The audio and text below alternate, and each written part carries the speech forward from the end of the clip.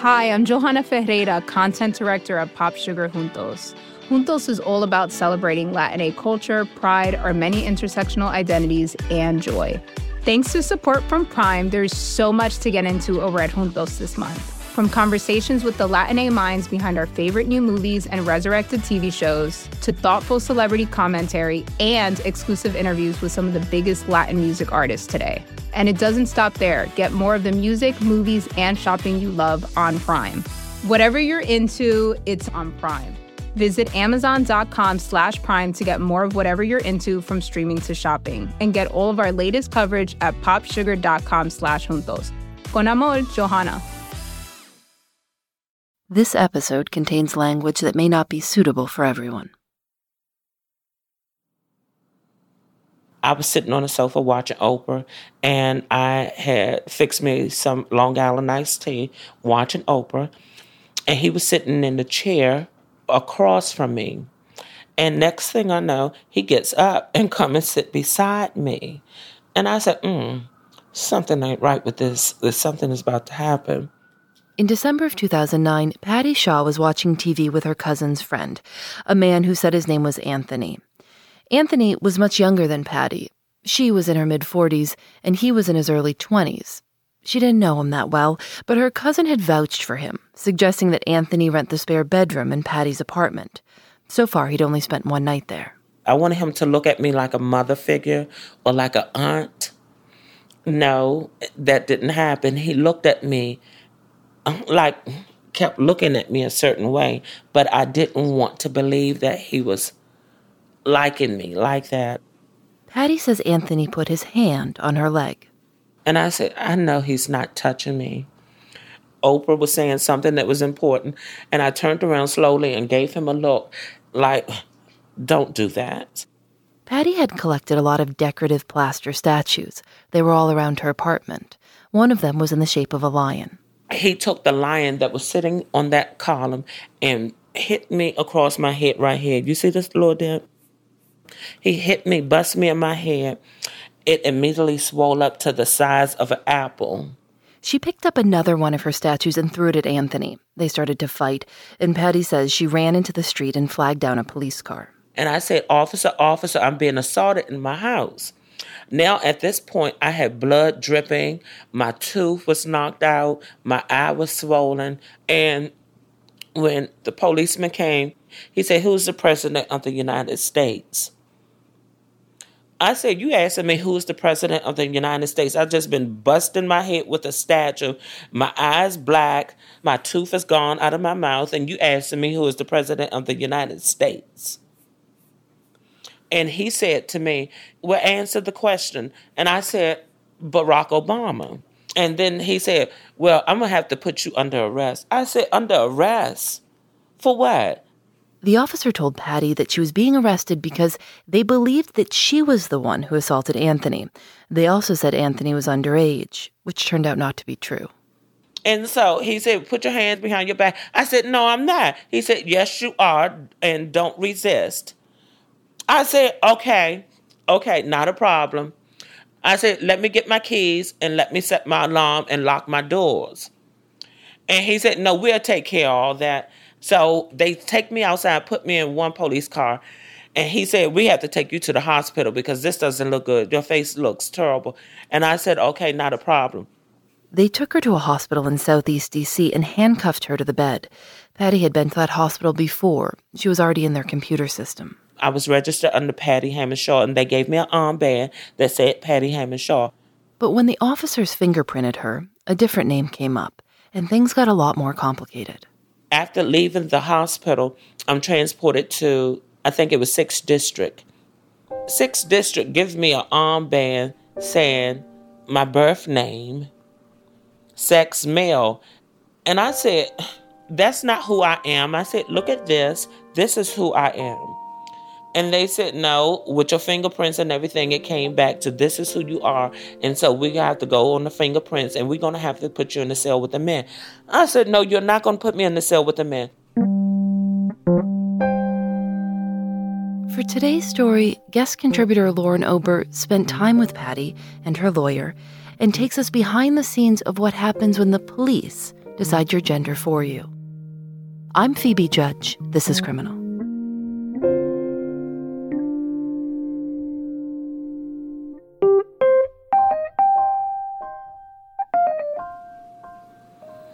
Are you recording? I am. Oh, you should have said we're starting. We're starting. The red light means we're on. We're on. Okay. I visited Patty at her apartment in Southwest D.C. It's tidy and well-appointed, with a balcony that offers some pretty great views of the city. Patty's 2 dogs, Cracio and Toya, did not appreciate having a visitor, so Patty banished them to the bedroom. I started our chat by asking Patty to describe herself. I'm 5'7", thick, very attractive, full lips, had my eyebrows pulled to make my eyes slanty. I have permanent makeup. I have large breasts, large behind, small waist, like Betty Boo. Like Jill Scott and Chaka Khan, a combo of those two. A very strong woman, very independent, very cautious of who I allow in my circle. Patty figured out her gender identity pretty early on in life. Growing up as a child, I had already knew that I was transgender, wanted to be transgender. My mom used to only buy me doll babies. She would never buy me like a G.I. Joe or a truck, because I wouldn't play with it. I would break it up and throw it in the trash. So she knew to buy me feminine things like jump rope, etc. And I had one doll baby, and I sucked a pacifier till I was 4. Patty says her mother kind of liked that her male child had some feminine characteristics. It was endearing. Her father, who was mostly out of the picture, did not. On the rare occasions when he would come around, he'd tell Patty's mother that she was raising a sissy. As she got older, Patty began to take steps to change her appearance. When you started having surgery, did you have a vision of a person that you wanted to be? I did. I always admired Chaka Khan. I always admired Phyllis Hyman, because Phyllis Hyman was a tall woman, but she was very confident with her size. And I said, okay, they're full figure, but they're very confident and very sexy. I said, okay, I can do it. And I've been happy with my decision ever since. Patty had gender reassignment surgery on December 14th, 1993, and went through the process of legally changing her gender. She had her birth certificate amended, as well as the name and sex on her driver's license. In the eyes of the law, she was female. And yet, when the D.C. police ran her fingerprints, she came up as male. She was already in their system because in 1984, Patty was arrested for sodomy, which was illegal in D.C. until 1993. The D.C. police gave her a police department identification number, also known as PDID, and according to that number, her gender was male, the gender she was assigned at birth. So it didn't matter what she said or what her driver's license said. The police didn't believe her. What often happens is that when that violence is reported to the police see transgender individuals as being untrustworthy. Patty's lawyer, Jeffrey Light. There's some interesting societal factors that go into that. One of them is thinking that transgender people are somehow misrepresenting themselves. They're really a man, but they're saying a woman, and so they're untrustworthy. Other times, the issue is that somebody says their name when they're asked by the police, but their ID gives a different name, and law enforcement might think that the person is lying about their name or trying to hide something, when in fact the person's just giving the name that they're called. This is what happened to Patty. She kept trying to explain that they were making a mistake and that she should not be detained with men. But no one listened. In lockup, she was strip-searched in front of male detainees. It was about 10 of us lined up against the wall, and they made me take off my clothes. They made me be the first one, and the rest of the guys was in another part of the cell. And then they searching between my legs, told me open my legs, lift up my balls and my penis. I said, I don't have them. He said, that's what y'all all say. Turn around and put your hand up against the wall. They searched under my breasts. He felt between my legs, but if you felt between my legs, then you should know that it was a vagina and not a penis. After they processed her, they sent her to the male side of D.C.'s central cell block to await arraignment. There, she says things got worse. All night, early in the morning, I'm just constantly being assaulted by the guys, asking to see my vagina and asking to see my breasts. And they standing up at the bars and saying if I didn't show them, then they was going, when we get in the bullpen, they was going to beat my head to the white meat. After that, Patty was moved to a pretrial holding area run by the U.S. Marshals. And again, she was forced to be in the men's cell block. But here, it wasn't just the other detainees who were causing problems. When you first come through the U.S. Marshals, they're making jokes and making fun, and they just belittle you. They make fun of you like you're a joke. No, I'm a human being and I have rights. Finally, her case was called. She was charged with assaulting Anthony, the younger guy from the apartment. But Anthony didn't show up for court. The prosecutors couldn't find him, so the case against her was dismissed. But Patty knew that the way she'd been treated was wrong, and she hired a lawyer to prove it. And I said, now you will believe me. Because now at this point, my voice is going to get louder and I'm getting ready to make some noise. What's interesting is that on paper, regulations had already been put into place that should have allowed Patty to be held in a cell with other women, regardless of what the computer said. D.C. regulations were fairly clear that individuals who are transgender should be treated as their gender identity and expression. But at the same time, other regulations said that men and women are to be kept out of sight and sound of each other in order to avoid potential safety issues, harassment, that sort of thing. So the D.C. government and the U.S. Marshals Service took the position that they didn't know that Patty Shaw was a female, and therefore they were entitled to put her wherever they thought was appropriate. My question is, do they look at IDs? I mean, her ID says that she is female. Her driver's license says she's female. She has a female name. She presents as female. And although this is irrelevant, she has had gender reassignment surgery. So how did they not know she was female? One of the really interesting things we learned during this case is how the D.C. police and the U.S. Marshal were determining somebody's gender. And as it turns out, the first time an individual was arrested in D.C., it was recorded in this PDID system what their name and gender was. And then it would never be changed. So even if an individual changed their birth certificate, changed their driver's license, did everything possible to legally change their name and gender, the PDID system would never be updated.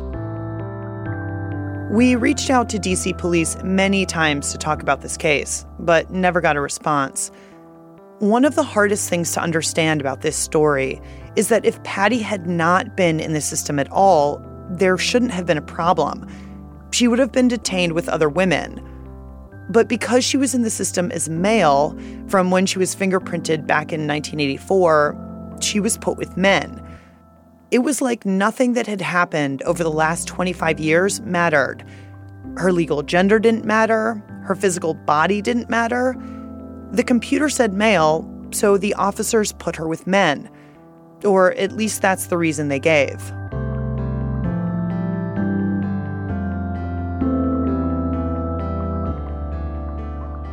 Patty sued both the D.C. police and the U.S. Marshals in federal court, on the grounds that they violated her constitutional rights, including her right to reasonable search and seizure and her right to due process.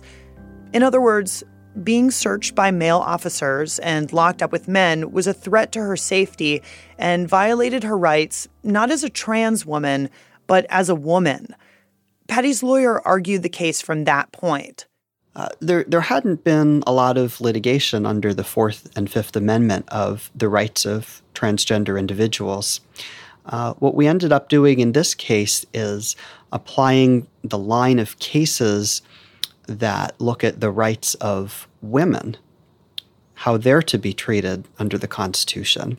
And so cases that say it is clearly unconstitutional for a man to strip search a woman in the absence of emergency circumstances, we argued, and the court agreed, that that line of cases should apply. And the court further agreed with us that there's no reason to differentiate a transgender woman from any other kind of woman. And as Patty frequently said during the case, I mean, it's just how you'd want your mom or your sister to be treated if they were arrested. The judge ruled in Patty's favor and wrote in her opinion that Patty's constitutional rights had been violated. Police appealed, but before the case went back to trial, they settled out of court. Patty received an undisclosed sum of money.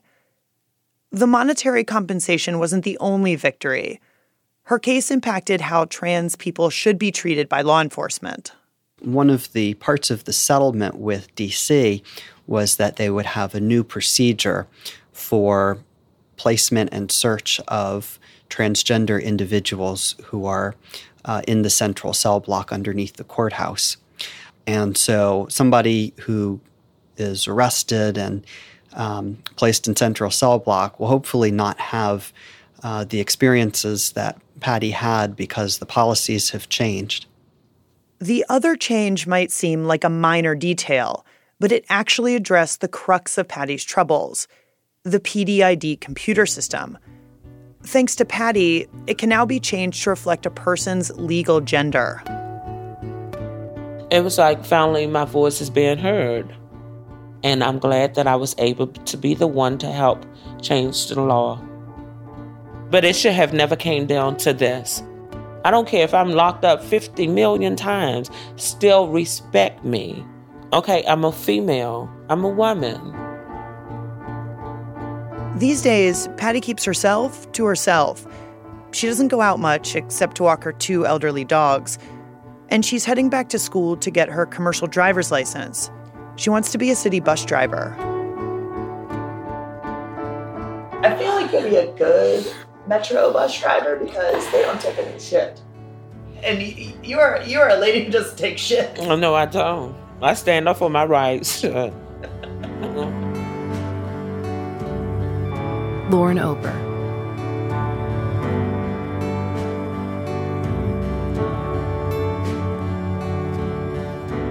Criminal is produced by Lauren Sporer and me. Audio engineering help from Rob Byers and Russ Henry. Special thanks to Erica Daniels.